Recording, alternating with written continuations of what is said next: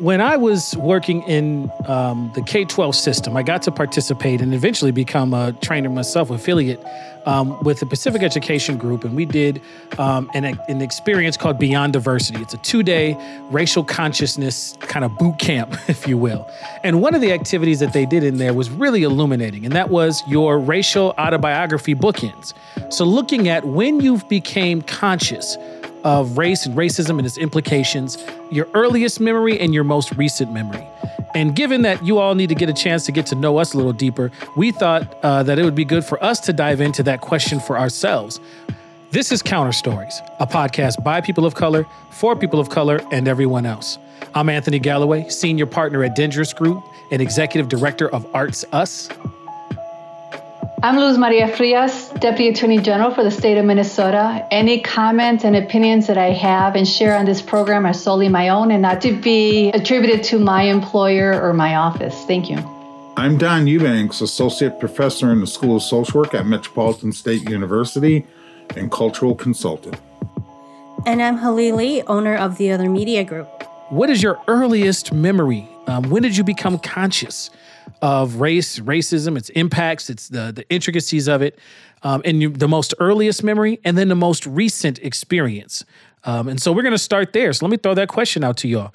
What is your first and earliest memory of racism, your first foray into consciousness? So my grandparents are from Mexico, as are my parents, and we were raised speaking Spanish only in the home. And we learned English by way of television programs and then ultimately speaking in school. At that point, my grandparents lived only a block from us in Chicago. And I remember in kindergarten going to kind of a corner store, if you will, with my grandmother, just she and I. And it was a small mom and pop store. It wasn't a big store.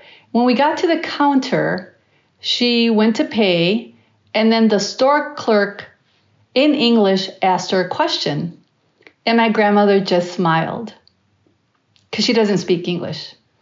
And the clerk asked her yet again the question, and she smiled again. And then I tugged her hand and I said in Spanish, Grandma, he's asking you a question. Why aren't you answering? And she then said to me in Spanish, answer for me, and we can talk about this outside. And so I went ahead and answered the question. And when I did that, I could see the clerk's reaction and face. And it was not a friendly reaction. And it was this reaction of kind of rolling the eyes and this look of almost disgust that he had just waited on her. And I wasn't understanding what this was all about. I was not understanding why she wasn't answering, and I was not understanding his reaction, because in my mind, it was normal to speak both languages. I mean, it was normal for me to speak Spanish and understand English. So when we got outside, I asked her, and she proceeded to say to me, look, she was born in Mexico, I was born in the States, and she began to explain to me the difference and how she could only speak Spanish and did not understand English.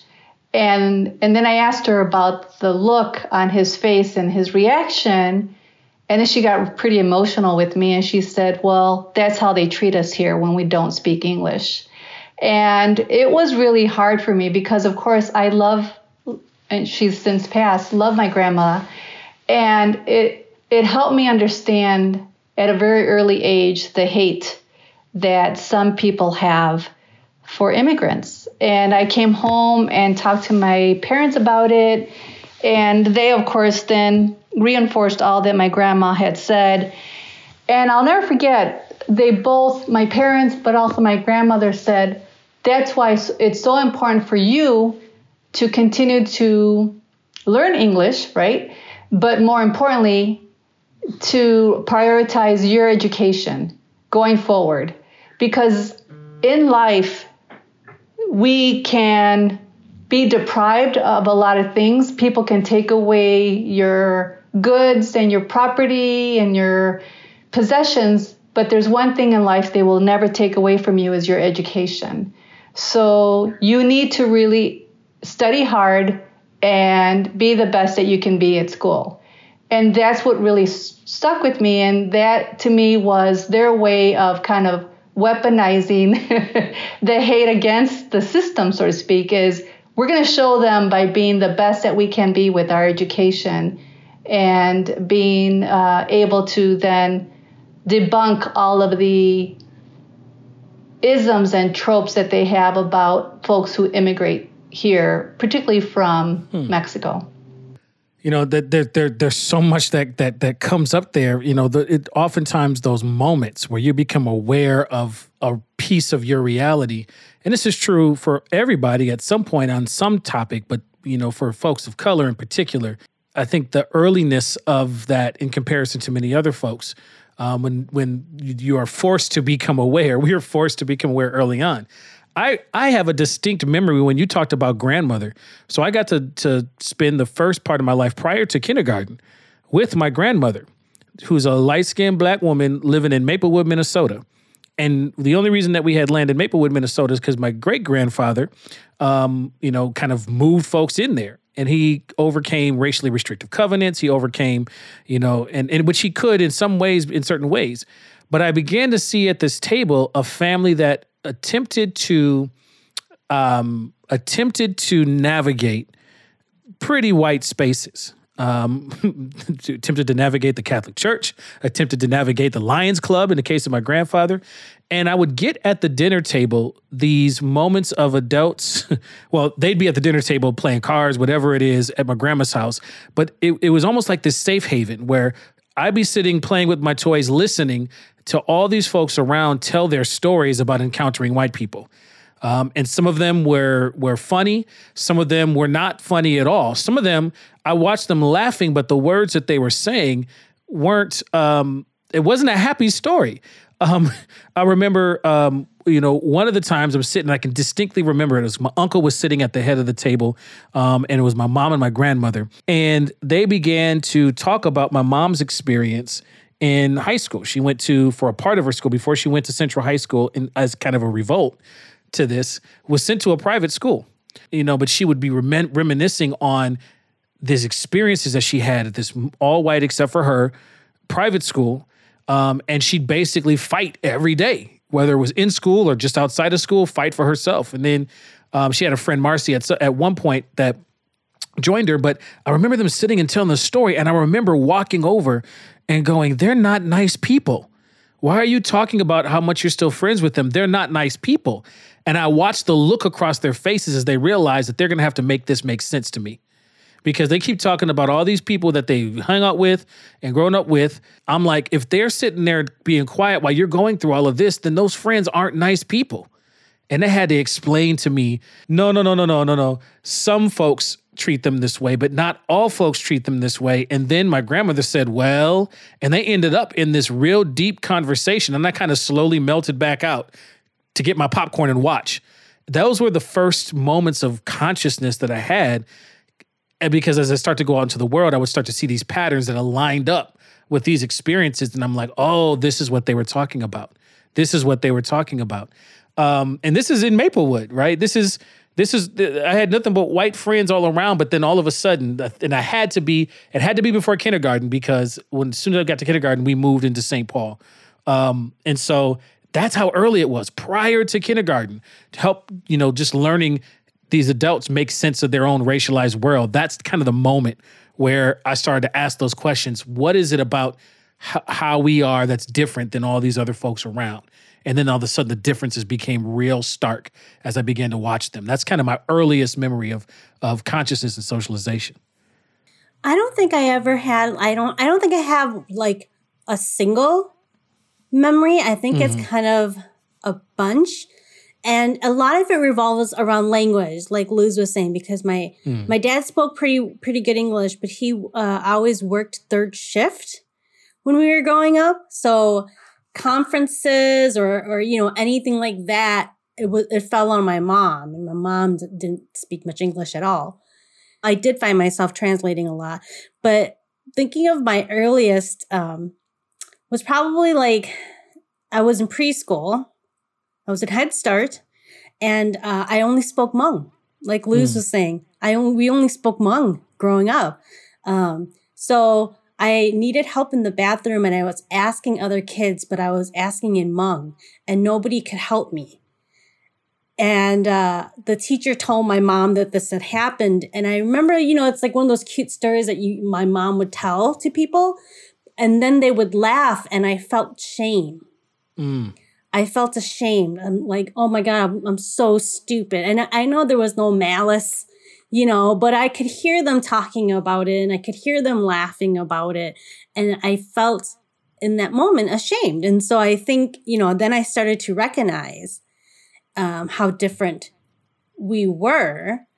And in conjunction with that, my parents we grew up on the west side of St. Paul. And so whenever we'd go to the grocery store or something, if my mom saw another Hmong person, they'd stop and talk. And they would say things like, oh, how are you? How's your family? Oh, you're just out grocery shopping today. Oh, that's nice, And then they'd walk away, and I'd always say, Mom, who is that? I don't know. And I was like, but you guys just talked to each other like you knew, like you guys asked questions about each other. And she was like, that's what we do because we're Hmong, and it's safe to be around people like you. And I remember going, Mom, that's racist, but also noting it in my mind. So when you brought this up, Anthony, I was trying to think. And then hearing Luz your story just brought back all these other memories of like, a lot of it did relate around language though. And having to communicate with our neighbors when we were, when we started going to school, being that translator for my parents, when the neighbors are elderly white neighbors who were so well-meaning, they'd come over and bring vegetables from their garden and stuff, and like they used to bring us school supplies. And my parents wouldn't be able to say anything to them. And so we'd end up coming in and translating and then becoming those translators for conferences. They weren't offering translators at that time. I think they do now. I hope they do now.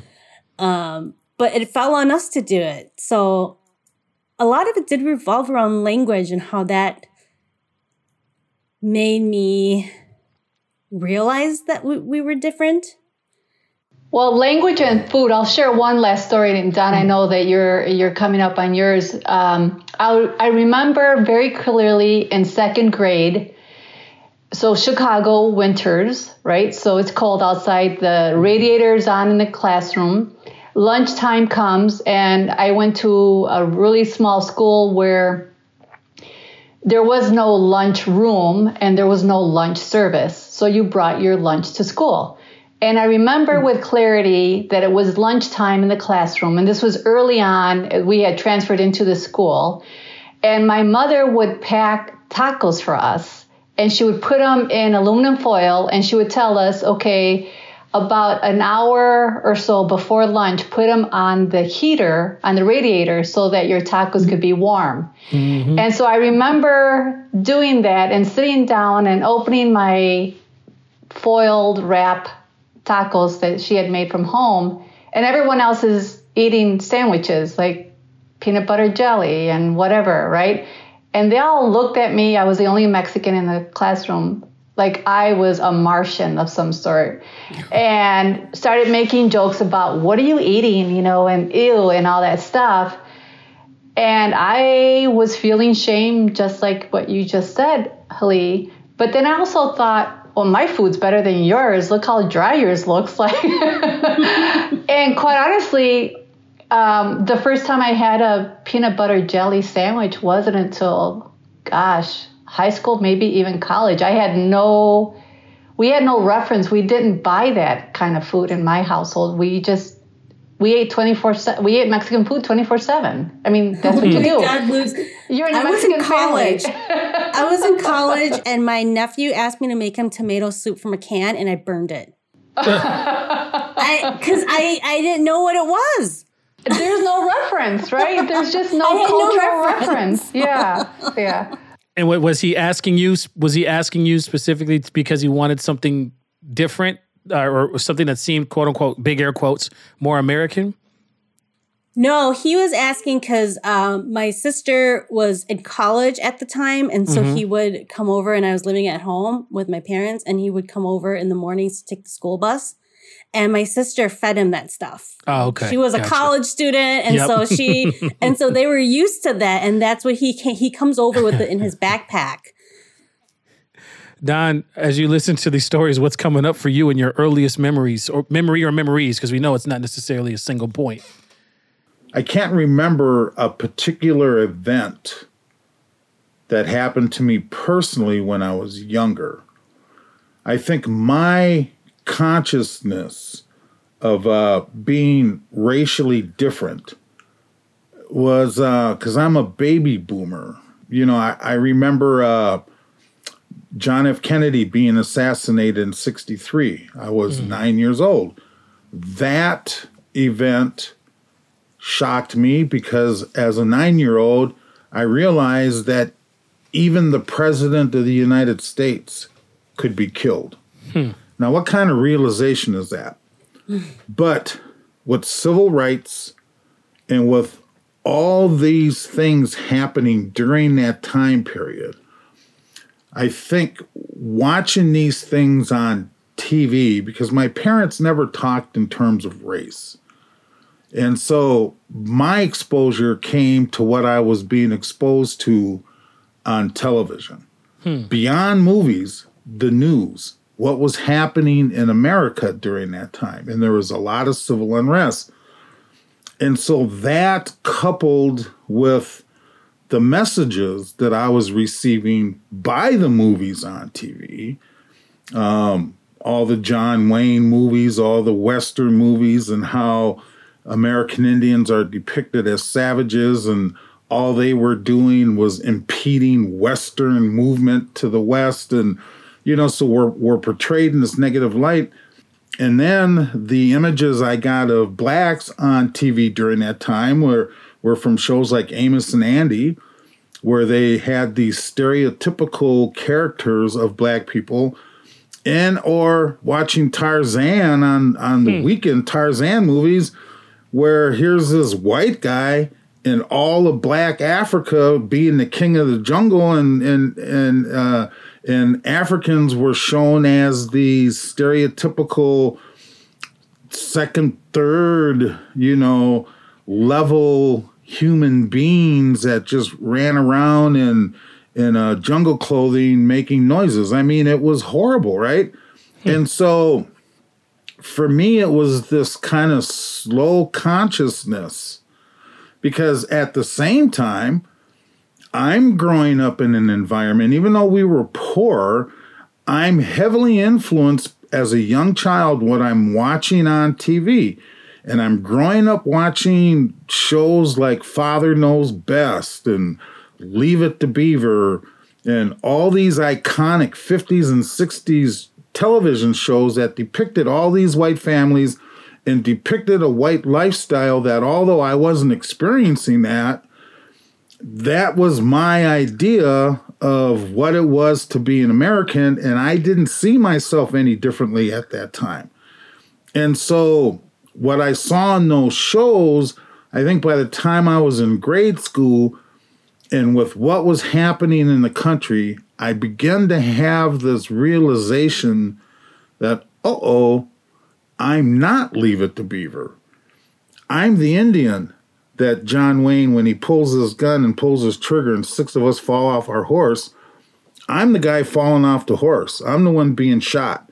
I'm the one, when we were playing in the neighborhood, cowboys and Indians, everybody wanted to be cowboys. Nobody wanted to be Indians, including myself. So that realization began to dawn on me, because then I could look at my father and my mother and begin to realize that my dad was black and my mom was Indian. And that meant that I was both, and neither one of them were being projected in a empowering way on TV. So for me, it was kind of a slow realization that, I'm not white. My first experience, I think, with overt racism wasn't until I was in high school. And that I was sitting here thinking about this. And, you know, there may have been instances when I was younger, but at that time I didn't have the social consciousness to realize that maybe what was happening to me was due to bias and prejudice and discrimination, as opposed to just someone being a jerk.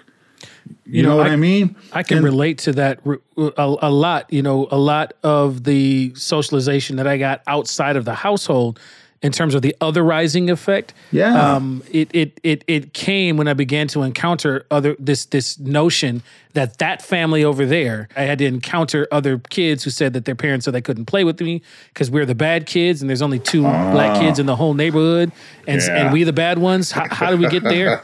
You know, so it was that otherizing mechanism that started to you know, where we couldn't play with the whole collection of kids all the way around. Like my social consciousness and otherizing effect came from the neighborhood kids acting out the views of their parents that go all the way back to my great-grandfather, who was looked at as undesirable in this area.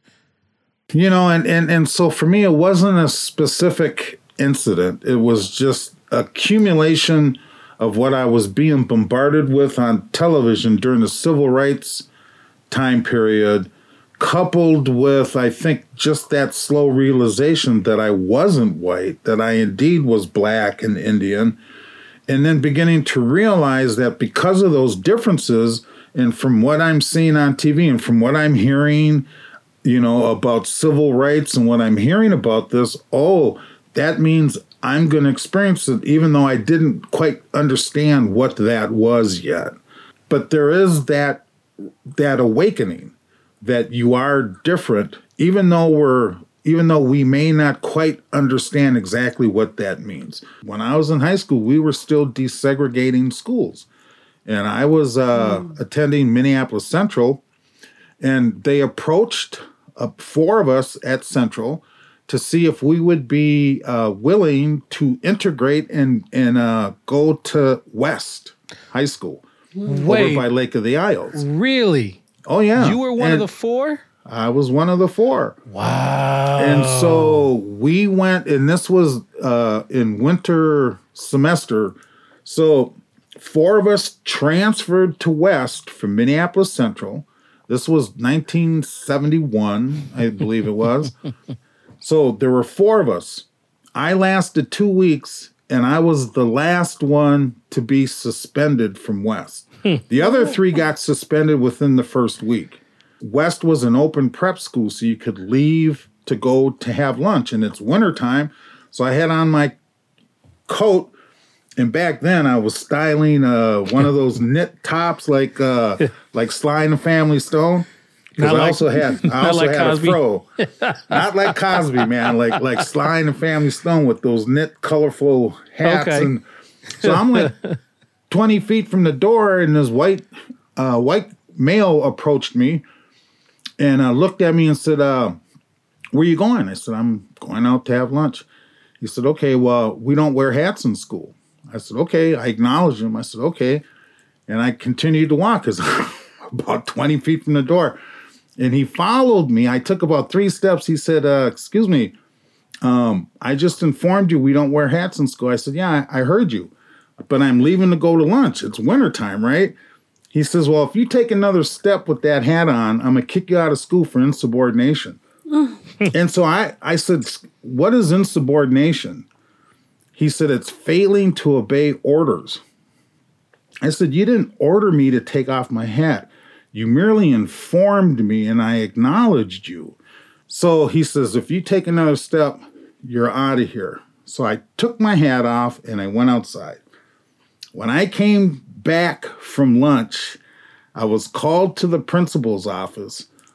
They suspended me for the rest of that semester, which was like 6 weeks, and he turned out to be an assistant principal. And he said that I proceeded to turn around and walk out the door with my hat on. Outright lie. Just an outright lie. So for me, that was the first time that I dealt with overt racism. I mean, just overt. And to this day, I still don't understand why he did it, other than all four of us were students of color, Black, and we were all gone within 2 weeks. Wow. So much for segregation. Are there stories coming up for folks as you're listening? Because Don, as you talk, like stories are starting to flood. What stories are coming up for you, Luz and Lee? There's so much, but I'll say more recently, the pattern is, and this is in person, right? So not really as much during the COVID, because we've been working at home and limited interaction outside of the house with respect to shopping and things of that sort. But I remember, as recently as a year ago, pre-COVID, and leading up to a year ago, the pattern is I show up somewhere for a service of some sort, and folks will see me, and, I'm light-skinned, I've got light eyes, and people make an assumption that I'm not BIPOC, that I am some European white person.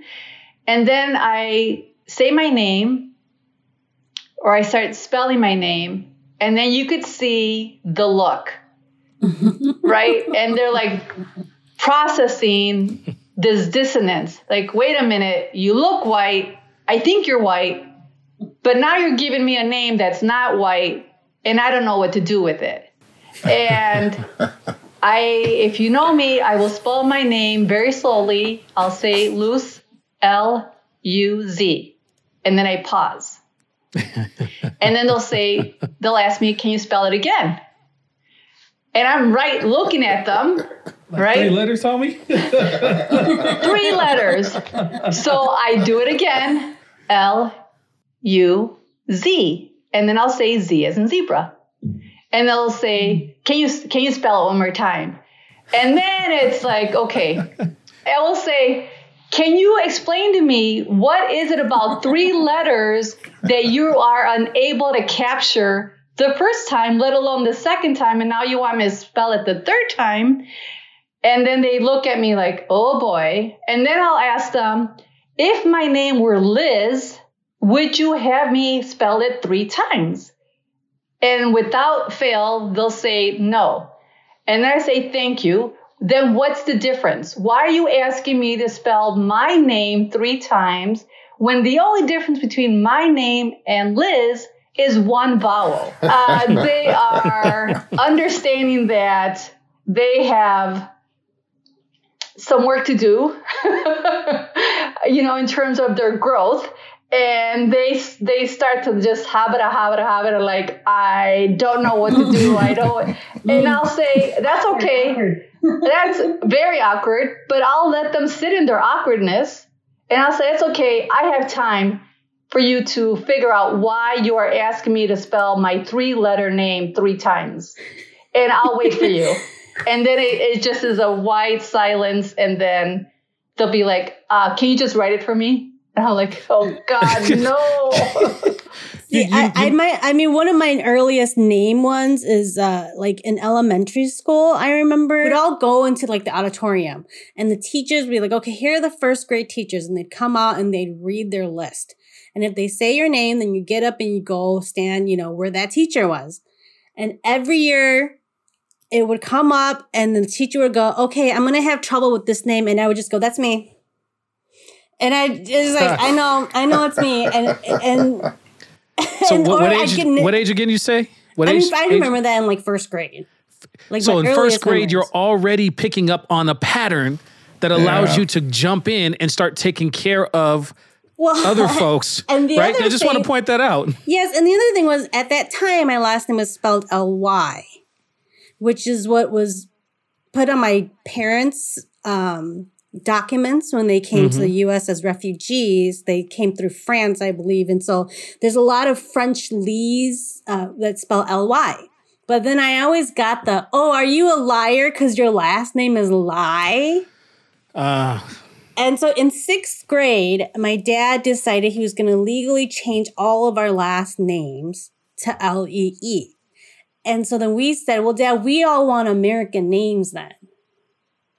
And we told him that since he was going to change our names, we were all going to pick an American name that we were using for people anyway. Like when you go to Starbucks or anything like that, they ask for your name. We were using fake names already because it was just too much of a hassle to try to tell them what our real name was. So we all wrote down American names. And my dad went and said, okay, I'll do it. And then he didn't do it. And we're like, Dad, why didn't you do it? You know, we want American names. And he was like, this is your name. We're only changing the spelling of our last name. You don't get to change your first name. That's the name we gave you. And I remember us being like so frustrated because we all had these such ethnic names. And so my younger siblings, Linda and Thomas, because we got to choose the names. We were old enough by the time they were born that my parents let us as the siblings choose their names. So they both have Americanized names.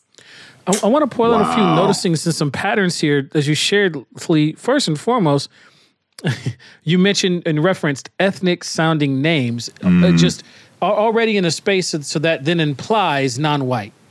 I just want to point that out, that some of that's been in the mix here is this otherizing that has happened, but also in all of our stories. Even Don, the story that you shared around overt, I think there would be some listeners who wouldn't necessarily have put that into a category of overt racism. And I think it's interesting that even the stories that are coming to mind are not the stories where somebody called me the N-word or somebody was like direct racial animus. Right. The stories that came to my mind were these deep otherizing stories that weren't in your face, Klan mask, Klan hat on kind of things, which is what most people think about. The stories that we have all shared have had to do with some type of otherizing about who we were, about our language, and they have not been, the story that where I was playing with some friends and they said, well, he can't play with us because he's an N-word, or right. The time that we went down to Four Seasons Park and we were playing and we were sliding down the hill and folks decided they want to have a snowball fight. And then as we began to throw snowballs, they began to throw rocks. And by the time we got home, we were the ones that were throwing rocks and police were talking to us. It was, those didn't come to mind. I guess the ones that seemed formative. Also makes it so difficult. You know, there's this thing where we try to tell people this happens to us.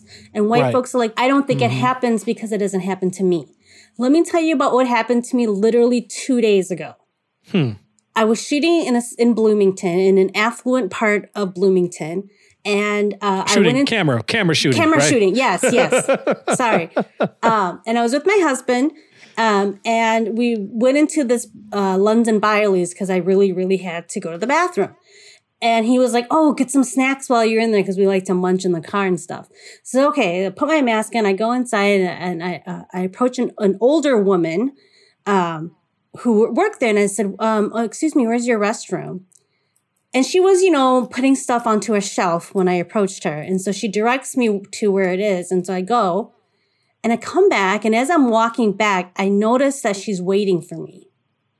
And so she turns away when she sees me coming as if she was doing something. And as I walked away and I looked over my shoulder, I see her sneaking to go check the bathroom. And I was like, am I dirty? Like, what gave this woman this impression? Right? And then she comes out and she's kind of like watching me to make sure I buy something at this point, which I was planning on doing anyway. But I go on, I'm just thinking about it, and then the two guys at the checkout were so nice to me. And I bought 2 pieces of chocolate cake and a chocolate bar. Yes, that's unhealthy, but that's what I was buying. And so they were making jokes like, oh, this is your dinner. Oh, that's so funny, blah, blah, blah. And I'm walking on. I go to the car and I'm telling my husband this happened. I said, it was really weird. Like I felt like she was watching me. And she went to check the restroom after I came out. Like she seemed busy when I first approached her. I was in there for like 2 minutes. And I remember my husband just going, well, maybe she had to go too. And I was like, don't try to justify or give her excuses. I understand. And so I'm trying to describe to him what happened and describe to him what he's doing to me right now as I'm telling him what happened. Not in any sort of like, I know he didn't mean any malice by saying, well, maybe she had to go too, or maybe she didn't realize she had to go until you mentioned it, you know, but I understand why you feel that way because you've never had to experience this before. But you also need to understand why I felt like it was a race thing because I have experienced this before.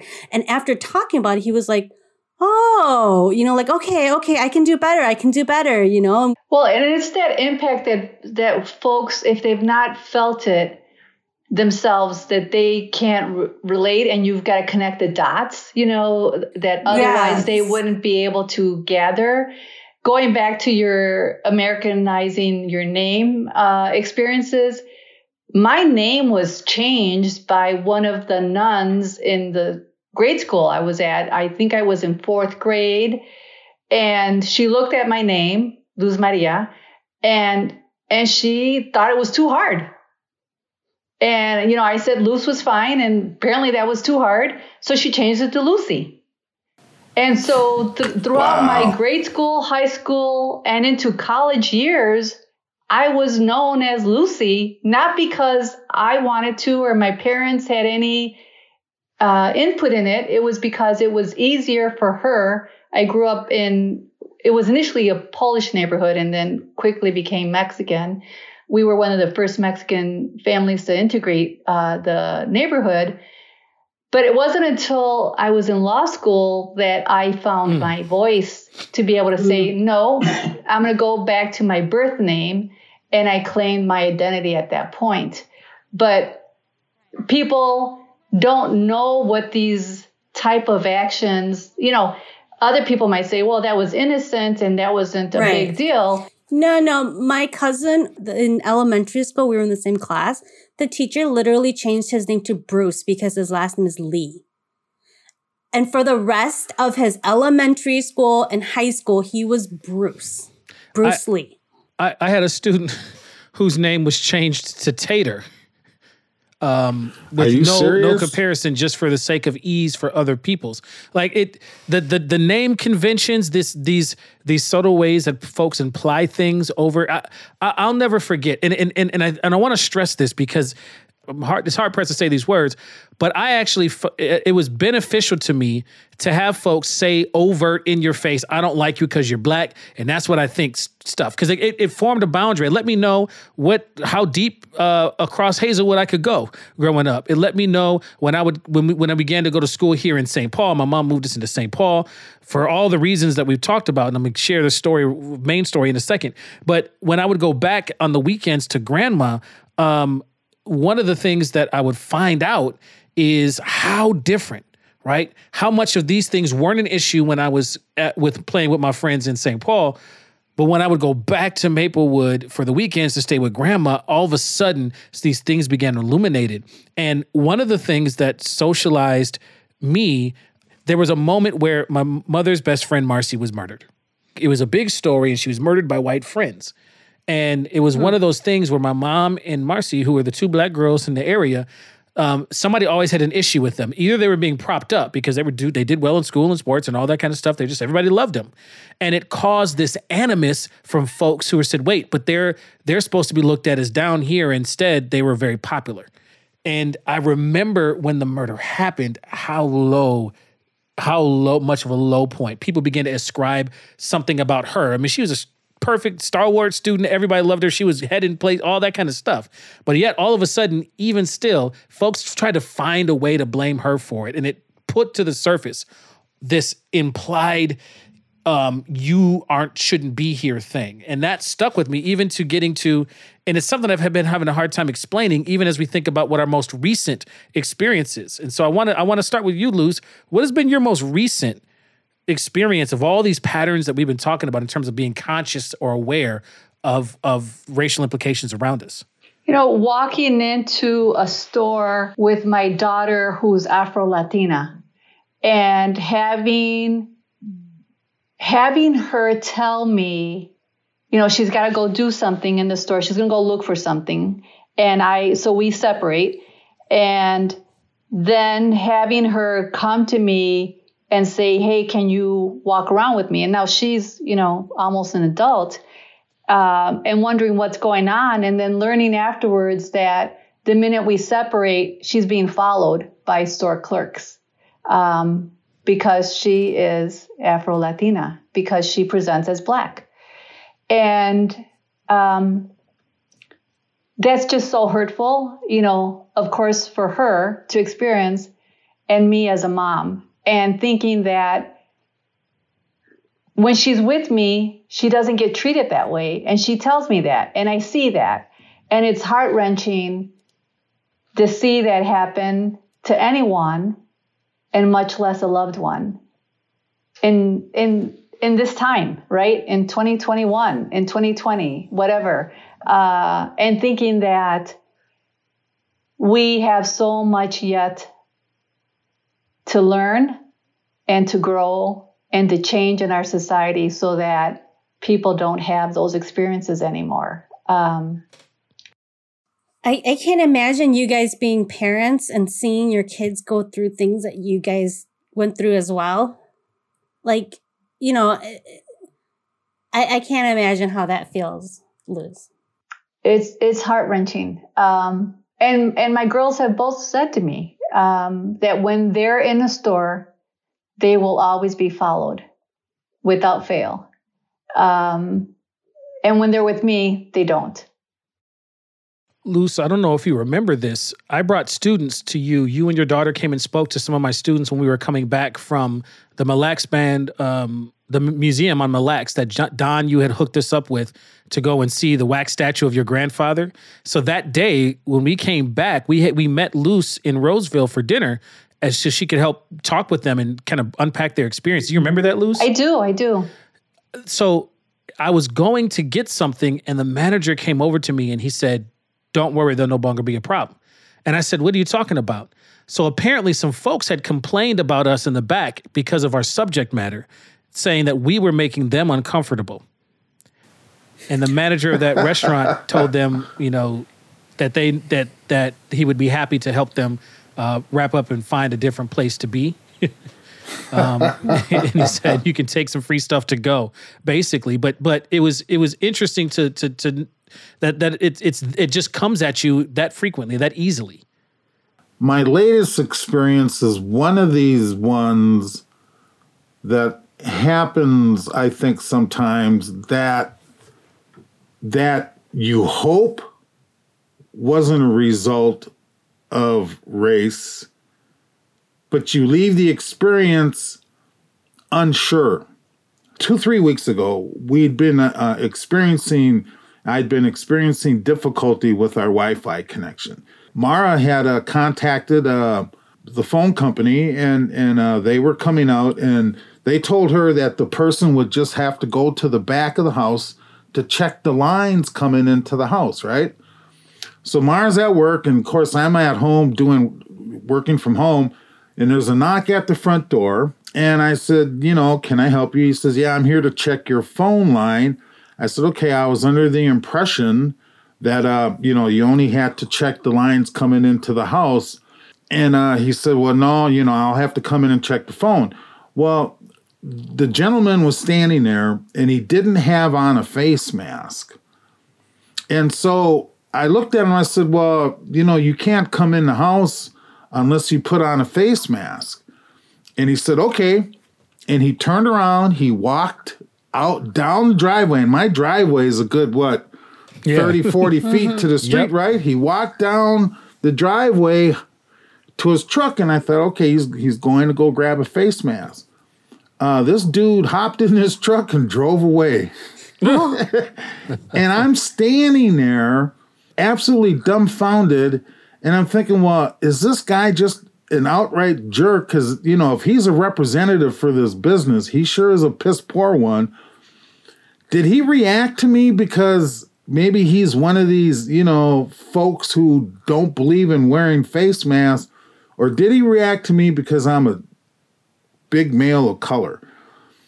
I hate being in those situations where I have to go through each one of those scenarios without making a judgment. You know what I mean? Mm-hmm. And so, because I just can't, I was ready to kind of say, well, the guy's just a jerk. He really should not be working for this company. And so I told my neighbor who's white, I told him about that, and he looked at me and said, you sure you didn't do that to you because of who you are?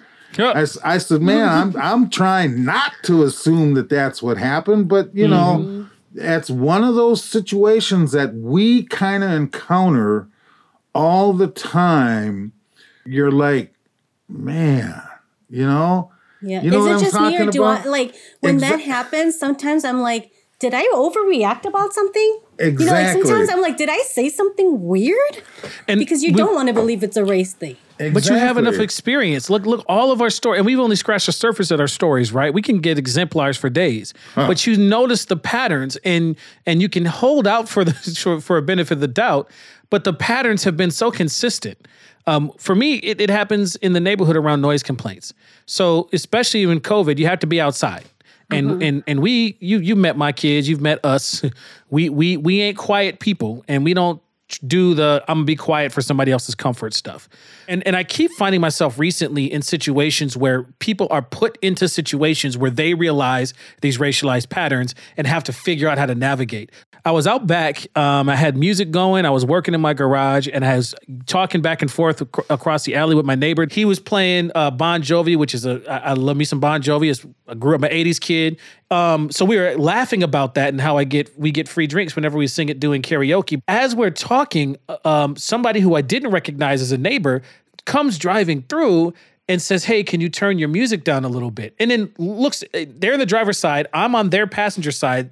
The other neighbor's standing right outside the door. We're both playing music, right? And they look at me, can you turn your music down? It's been really noisy in this area. And we're both, me and the neighbor across the alley are looking at each other like, wait, who, what? Like, we are just stuck on how to respond to this person. And my first thing out my mouth was, do you live around here? And before I could say it, my neighbor across the alley said, no. He said, I'll tell you what you can do. You can drive your ass up this alley. And he was done. Like he was just like, hell no, they're going to say that to me. So then when the car drives away, because they're like, oh, well, you didn't have to be all, I was just asking you nicely. So they're trying to put it back on you, right? And kind of gaslight you in that way. And we weren't having it. And so they moved on. But then my neighbor looks out and he goes, they would have never asked that question if you weren't standing here. And we had this realization. The most recent one is I go to a store in Roseville, and every time I go to this grocery store, I buy firewood. And so I come out, I usually buy the firewood inside, I go out to my car, and because of the previous patterns, I always keep my receipt with me just in case. And I'm walking, and I get out, load up my groceries, I pull up to the firewood, and I'm gonna go get my 4 bundles of wood. And then as I do that, as I'm starting to haul the wood in, I see this kid who works in the grocery store come around, and I could tell he's trying to figure out a way to get into conversation. And I'm looking at him, and I'm on my last bundle of wood, and I go to set it down, and I go over to him and I say, did somebody send you over there to check my receipt? And like relief came over, and he was like, yes, I'm sorry. I didn't want to say anything. And I was like, I had time, because you don't always have time. And I just said, hey, kid, come here. I was like, why do you think they told you to come over there and check that? And he did not want to say. And I said, I want to let you know that this actually happens quite often. And so I said, what's the pattern of when you get asked to go and follow up somebody? And the realization that came over his eyes as he started to run the numbers, it was palpable. And I keep finding myself in situations where people are put in the situations. I had an officer come by, and he was just rolling around, and I looked up and I said, hey, what's going on? Is everything all right? He said, I got a complaint about somebody suspiciously walking into people's yards.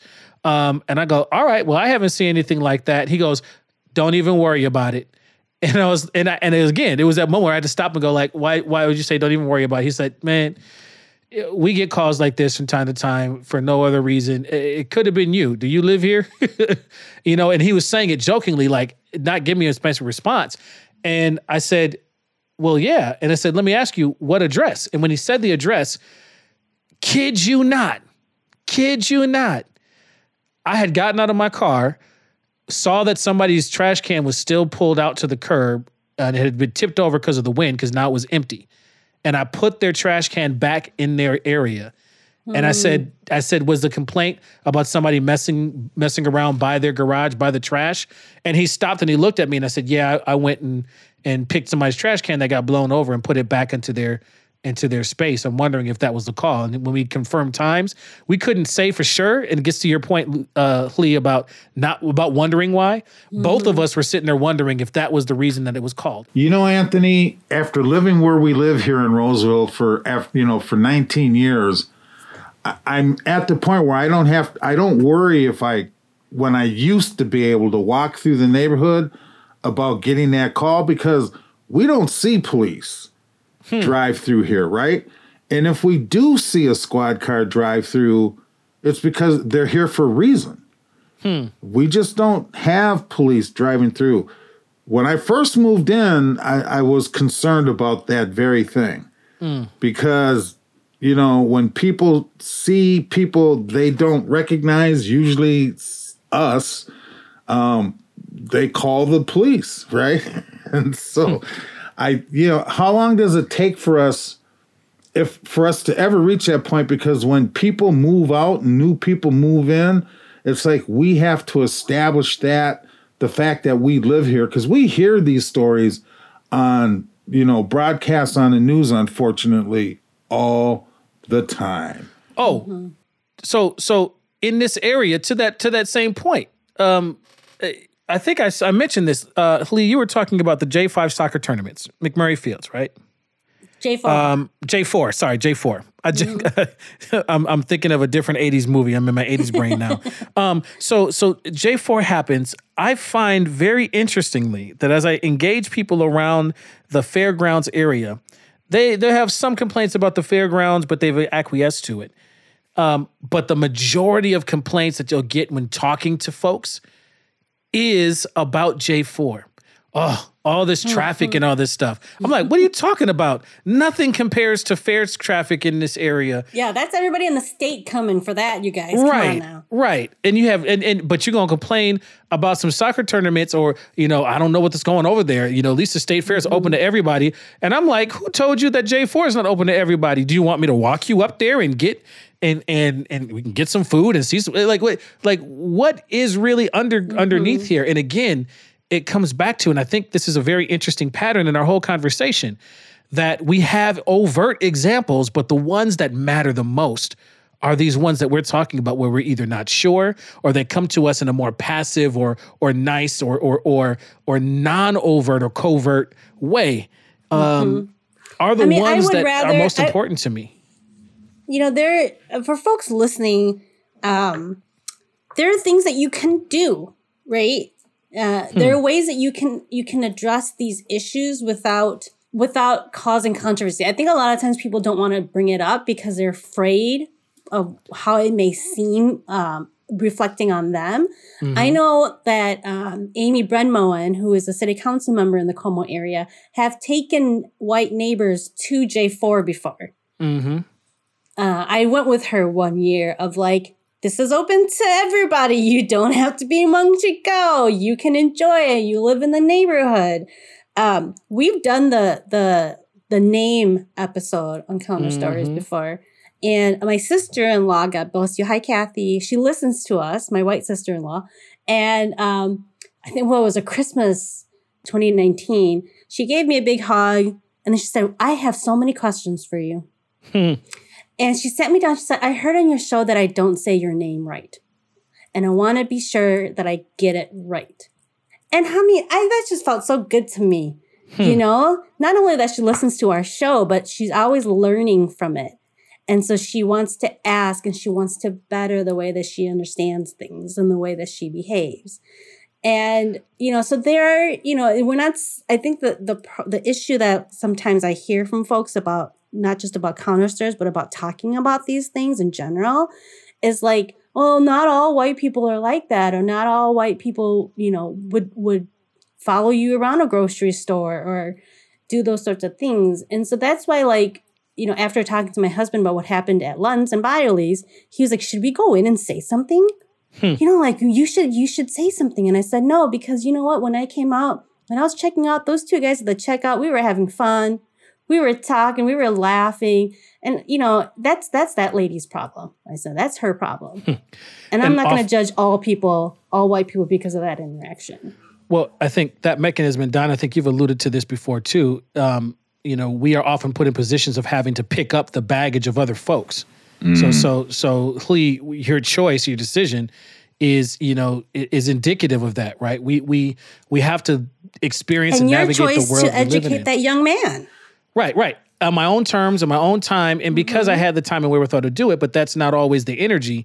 And again, picking up other people's baggage is a whole nother show, right? People's racial baggage. I want to have us think about this, that what we did today in looking at our earliest series of memories around racial consciousness and our most recent is an activity that comes from the Beyond Diversity seminar with Pacific Education Group. Shout out to Glenn Singleton, who created it. But one of the things that it's important about it is it's not just a people of color thing.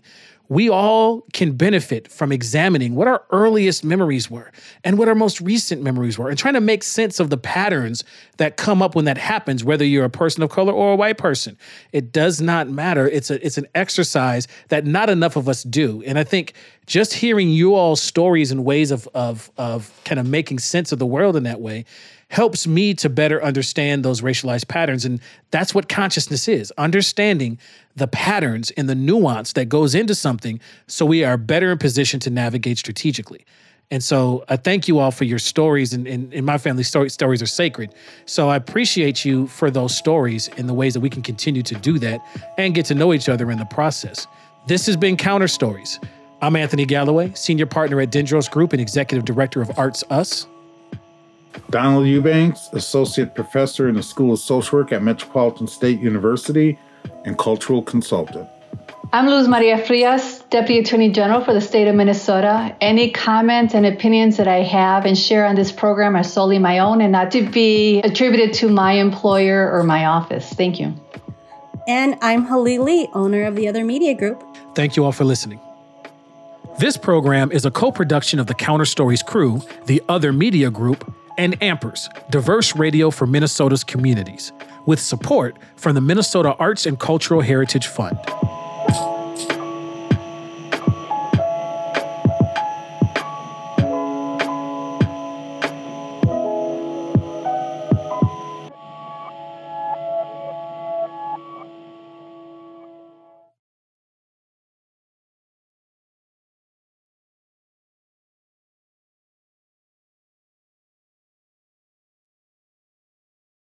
You've been listening to Counter Stories. I'm Anthony Galloway with crew members Don Eubanks, Luz Maria Frias, and Halil Lee.